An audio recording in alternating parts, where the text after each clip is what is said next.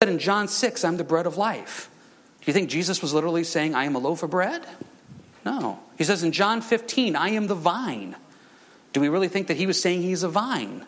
No. So in those two instances, he was speaking symbolically. So take, eat my body. We believe this is symbolic as well. We believe it can't be the actual body of Jesus for a couple of reasons. Number one, it would go against the law. In Leviticus 17, you're not supposed to eat human flesh. You're not supposed to drink blood like that. So why would Jesus institute something that would go against his own teachings of the law in Leviticus 17? And number two, his body, his blood had not been given yet. So to say this is literally his body and blood at this point, he hasn't given his body and blood yet as a sacrifice. He's setting an institution for us to understand, to know the symbolism of it. So we feel that when we partake of the body and the blood, it's not literal, it's symbolic of that as you eat the bread and as you drink the cup. Now, what about the idea of the cup here? Verse 28, this is my blood of the new covenant, which is shed for you, for many, for the remission of sins. This idea of new covenant. If you've been with us in our study in the book of Hebrews, you know that the word covenant is where we get the idea of testament. New Testament, Old Testament. Jesus is saying right here, guys, I'm changing it. I'm changing it. This Old Testament law and sacrificial system, no, we have a new covenant, a New Testament that we're going to do from this point on. And it's based off of me and my death and resurrection. And I encourage you, if you want to study this out more, check out Hebrews 9 and 10. We've been doing that on Wednesday nights to really understand how Jesus says my death and sacrifice is greater than the Levitical priesthood. Basically, when you go study out Hebrews 8, 9, and 10, you really understand the purpose of Exodus, Leviticus, Numbers, and Deuteronomy. Jesus now fulfills that, and this is the new covenant, the New Testament. Once again, drink of it. Partake of it. Become one with that. Let it become one with you in that sense of koinonia, oneness through the Lord, through the Holy Spirit there, of understanding what Jesus did. Do we believe that's the actual blood of Jesus? No. Same thing we said for the body. In Leviticus, that would be wrong according to Leviticus 17. So you see this all coming together now, how it represents Christ, the bread, the blood, the oneness that's supposed to come out of it, communion, the understanding of stopping and thinking about who he is and what this means and what this represents. And here's the neat part of it. Take a look at verse 29. He says, I'm not going to do this again with you guys till we could do it together. See, Jesus set this up for us to have now. He ascends into heaven, and this is what we use now, communion, to remember him, to remember what his death and resurrection was like. This is the closest we get to the cross. And he says, I'm going to wait to do this now with you until I can do it with you in the kingdom. That's going to be quite the communion service, people, when you get to partake of this with Jesus himself. Now, the cup is kind of an interesting thing. Because if this was a Passover Seder meal like we believe, this cup represents a lot. If you could go with me to Exodus chapter 6, please. See, in a Passover Seder meal, if you've never been part of a Passover Seder meal, there's 4 cups that you take turns drinking from. 4 cups. Exodus chapter 6, please. And it comes from this passage in Exodus chapter 6. Follow along with me when you get there. Exodus chapter 6, verse 6, please. In Exodus 6, verse 6, it says, Therefore say to the Israelites, I am the Lord, and I will bring you out from under the yoke of the Egyptians. I will free you from being slaves to them, and I will redeem you with an outstretched arm and with mighty acts of judgment. I will take you as my own people, and I will be your God. Then you will know that I am the Lord your God, who brought you out from under the yoke of the Egyptians. Now remember the basis of the Passover meal. Little quick rewind here to Exodus. It was the last plague that God gave Moses to have the Israelites freed from the Egyptians. And so what they would do is take the blood of a lamb they sacrificed, put it on their doorpost. And so therefore the Lord passed over, and the Israelites were not judged as the Egyptians were. So this became an everlasting ordinance that the Lord wanted them to do, is this Passover Seder meal. And so those 4 cups come from this passage right here. See, the first cup in a Passover meal is called sanctification. It comes from the phrase, I will bring you out from under the yoke of the Egyptians. Sanctification is a fancy word that means to be set apart. God says, I have set you apart from the Egyptians. The next cup is called the cup of blessing. I will free you from being slaves to them. You are blessed. You are set free. The third cup is the cup of redemption. I will redeem you with an outstretched arm and mighty acts of judgment. God has redeemed us. Redeemed just means to pay the ransom for. You were a slave to sin. Jesus came and set you free. He paid the price to set you free, and the price was his blood. And the fourth cup is acceptance. I will take you as my people, and I will be your God. God accepts us. Now, most people believe that the cup that Jesus is drinking from at this time would be the third cup, the cup of redemption. Because this is what he's talking about. We're going to be redeemed through the blood of Jesus Christ. He's going to set us free from our sin. Through his blood, he paid the penalty. For it, he can take care of that. So now with this understanding of the bread and the unleavened bread, and we have the understanding of the cups, and we see the body and the blood, what that means and represents, and what the word Eucharist means and communion means, we understand this. But now, we need to put this into practice and see what this really means for us. Can you go with me to 1 Corinthians 11, please? 1 Corinthians 11. Now I'm just going to kind of explain to you what we do out here when it comes to communion and why we do what we do. And then show you the scriptural reference here as we're going through this to hopefully have you understand. But I've already told you what the word communion means. We told you what the word Eucharist means there, etc. Now, we're going to do communion here corporately as a body. Now, I want to also encourage you to have time of communion personally and privately. There's no reason why you and the Lord cannot have communion together. And I encourage you to do that. It is a wonderful, wonderful blessing. Wonderful blessing. And before you think, I'm not a pastor, I'm not ordained, you don't need to do any of that. The only thing you need to do is this. Have a piece of bread, have a cup, and have some grape juice. That's all you got to do. Put a little bit in the cup, and then you can sit, and you can go right to 1 Corinthians 11 here, read verses 23 through 26 like we're going to do, and you can partake of communion with you and the Lord. You can have that oneness right there. I also encourage you to have a time of communion with you and your family. What a blessing that is. That's something Dawn and I have done with the boys. We sit around the kitchen table and we've had communion before. It's a wonderful blessing. The idea of oneness. Oneness with the Lord in communion, but also oneness with others. Listen, I'm just going to throw this out there. Husbands, wives, if the oneness is not there, maybe it's time for you to stop and take communion together with you and the Lord. Joshua 24:15, as for me and my house, we will serve the Lord. If you feel the house does not have that spiritual focus, maybe it's time for you to get your kids together and say, let's do communion together. There's a oneness that comes out of this, the focusing on Christ, who is the one, but there's also a oneness of us in fellowship together as we celebrate Jesus' death and resurrection and what it means and represents. So I encourage you to do it corporately here as a body of Christ. I encourage you to do it individually, and I also encourage you to do it in a setting with other people. There's been times before where Rich and I have been called to nursing homes, etc., and we've done communion with them. It's a wonderful blessing here of just one or two people. What it is that oneness. So I just want to encourage you with that right there. Now, a couple of things you're going to see what we do out here at church is this. We do not have a communion schedule. We don't. I know some churches that will do the communion the first Sunday of the month. Some will do it the last Sunday of the month. That's fine. The way we've always done communion out here is when we feel that it fits into the message as the Lord leads, that's when we are going to do it. I know one church that does communion every single morning. And that if you're on your way to work, you can swing by and partake of communion. The Bible makes it clear you do this in remembrance of Him. So as I'm preparing the message and as the Lord leads, hey, communion works in well. So I'll try to contact the worship team and Bob Christie and say, hey, let's plan on doing communion here tomorrow. Just that idea of the oneness. Now, we don't have church membership out here. So if you showed up here today, you're more than welcome to partake of communion with us. Now, one of the things that we'll do, though, before we partake of communion is we're going to make it very clear who Jesus Christ is. We're going to make it very clear what His death and resurrection means.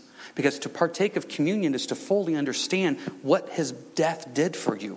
How this bread, this cracker represents the body, and how this cup represents the blood. What does that mean for you personally? And so therefore we will explain what that means so then you can say, I want this. I want that relationship with Him as well. And so that will be explained. Now, you see a couple other things going on with communion. Back in Matthew 26, as they were done with communion, they sang a hymn. We believe that praise and worship has a part in it. That's why as we're passing out the elements of communion here, they'll be up here doing some songs. And I tell you, the words are just beautiful. As you're holding that in your hand, waiting for us to partake of that together, it's a time for you to stop and really listen and really think about those words and keep your mind focused on Christ. Because the purpose of communion is not to be focused on you. It's to be focused on Him. And what does worship do? Worship makes us stop thinking about us and think about Him. That's the purpose of worship. That's why in the New Testament it talks about bringing the sacrifice of praise. It's a time of praise that you're sacrificing what? Your precious time of thinking about you. We are very prideful, selfish people. Everything goes through us. I have a pastor friend that uses this phrase all the time. The biggest problem facing the church today is ingrown eyeballs. The only thing we see is us. Communion is a time for us to sit, wait, and say, Lord, I just want to remember what you did on the cross. I just want to stop and focus on that. I want to praise you for that. I want to give thanks for that. Because that's what you're doing, is giving thanks. See, take a look at verse 24, 1 Corinthians 11. And when you get given thanks, wow, Lord, I'm going to stop my day. I'm going to stop what I'm doing. I'm going to quit worrying about my health problems, my job problems, my financial problems, my relationship problems. And I'm going to stop and just give you thanks for what you did for me at the cross. And the way I'm going to remember it is the symbolic act of the blood and the body. And it's going to be about you. And I'm going to worship you as I do this. I'm going to focus on you and give you thanks. Now, usually at this time, there's someone who thinks I have nothing to give thanks about. I run into this every now and then. And I always have to stop and remind them, you have many things to be thankful for. And usually I hear something of, you don't know my life. You don't know my health issues. You don't know my relationship issues. You don't know my financial issues. You don't know how bad my life is. And I stop and I tell them, listen, if you accepted Christ as your Savior, yes, then you have thankful for salvation. That's your foundation right there. You always have one thing to be thankful for, that you were just saved out of hell through the blood of Jesus Christ. That's what you're thanking him for. So listen, if it's hard for you to find good things to be thankful for, then just stop and thank him for salvation, because that's the point of this anyway, is to focus on the blood and the body of who Jesus is. That is why we're here to do, is to be thankful. Thankful. Now let's talk about the elements. The broken bread.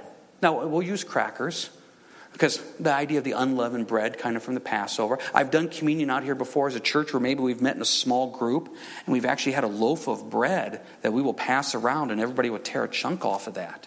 Now, that loaf of bread will have leaven in it. It doesn't match up to the unleavened bread that we're talking about, but it's a beautiful picture of the brokenness of Christ, of what he went through on the cross for your sin and for my sin. Now, when it comes to the cup, we do not use wine. We use juice. We use juice for a couple different reasons. Number one, some of you may have struggled with alcohol in the past. So we don't need to put that in front of you in any way whatsoever. We can use juice and it works out just fine. Plus, you need to understand, too, the concept of New Testament wine. New Testament wine was 4 parts water, 1 part wine. So it was a very diluted, watered down. The juice represents the symbolic nature of Jesus' blood just fine. Now, this is the interesting thing about communion. As you're getting ready to partake of it, you're doing 2 things at once. You're looking back and looking forward at the exact same time. Take a look at verse 26. For as often as you eat this bread and drink this cup, you proclaim the Lord's death till he comes. You do 2 things at the same time. I proclaim your death, Lord. I look back. I give you thanks for salvation. I give you thanks for what you're doing. And I just praise you for your death, your resurrection, your blood, your sacrifice for my sins. It's all about you. And I'm going to worship you and think of you. And I want oneness with you, Lord, at this time. But at the same time, I look forward. I get to do this with you in eternity, Lord. I get to do this and I proclaim your death till you come. You are returning, Jesus. And I have the expectation of eternity with you. It's a wonderful blessing of doing something in the past and in the future while being in the present.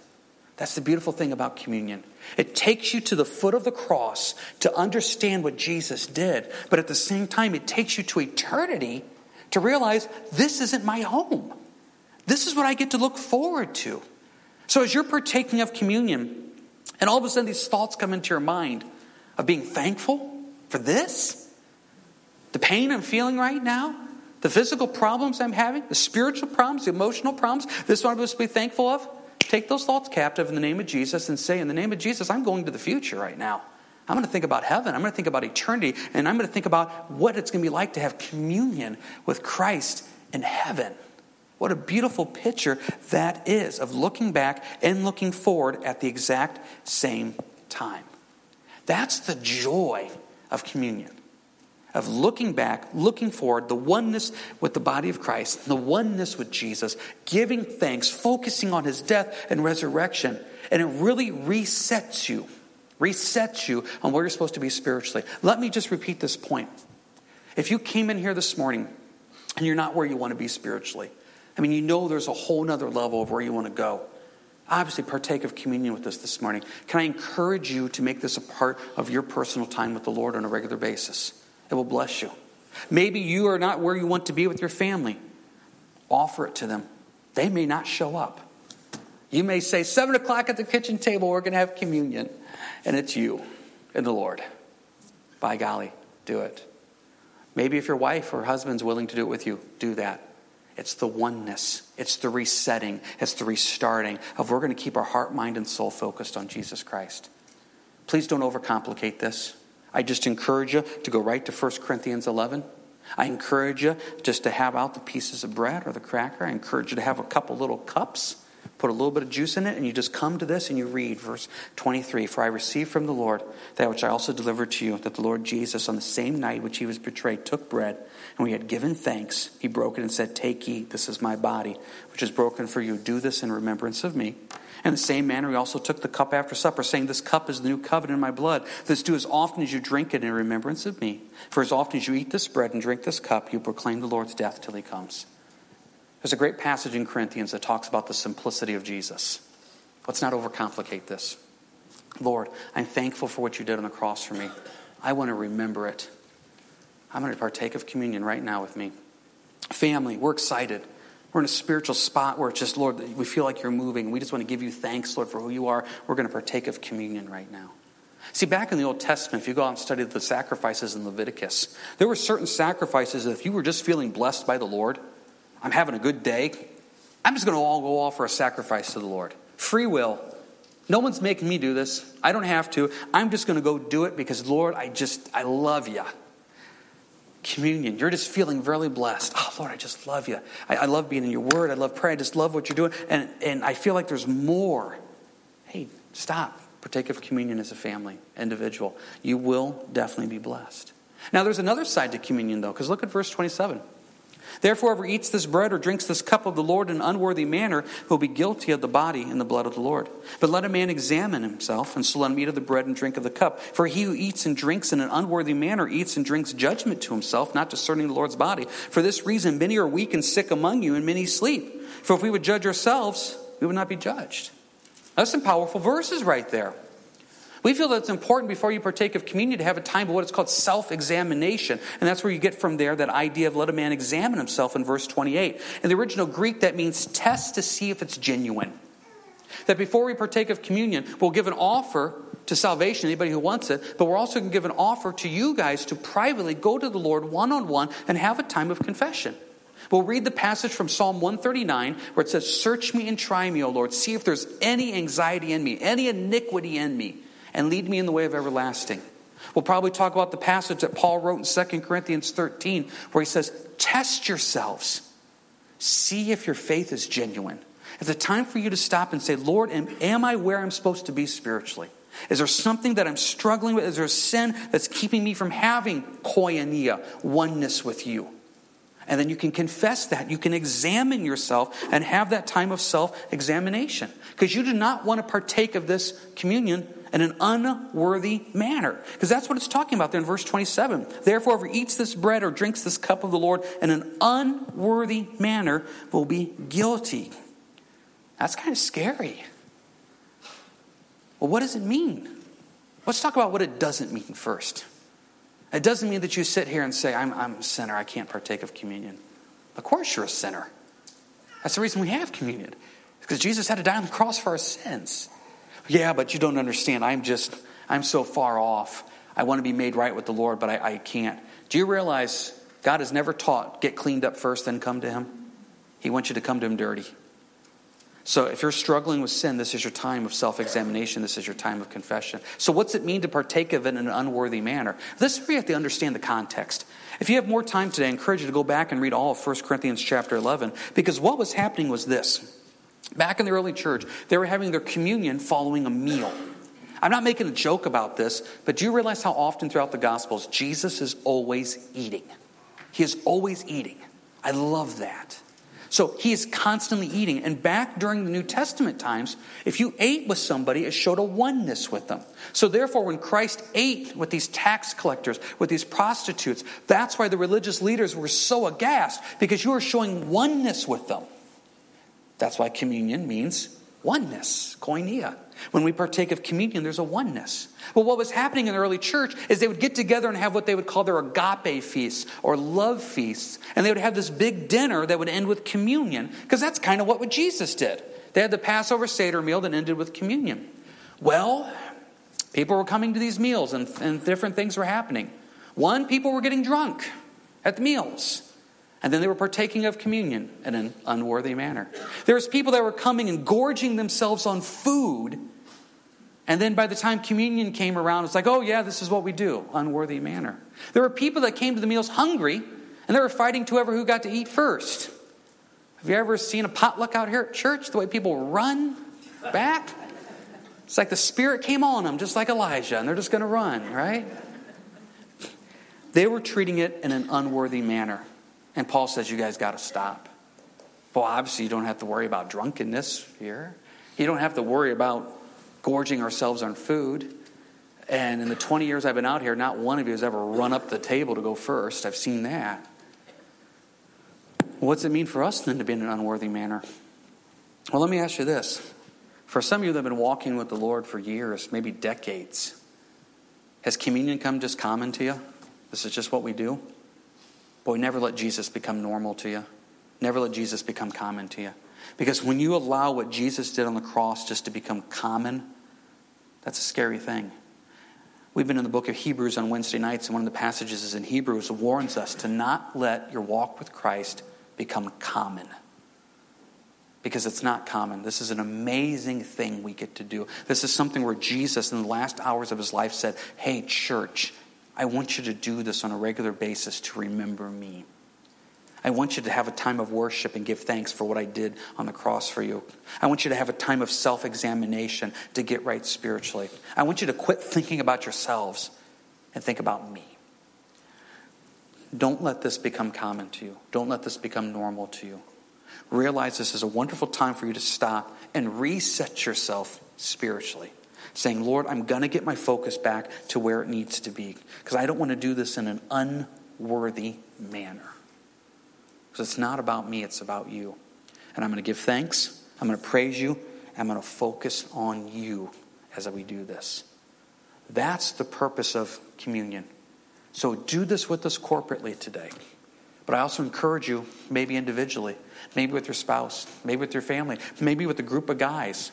You know, when we did the small group studies over the last couple of years, I know the one small group study I was leading up, we stopped and did communion just as a small group. It's a wonderful time just to stop, refresh, relook, and say, Jesus, I want the focus to be on you and all that we say and do.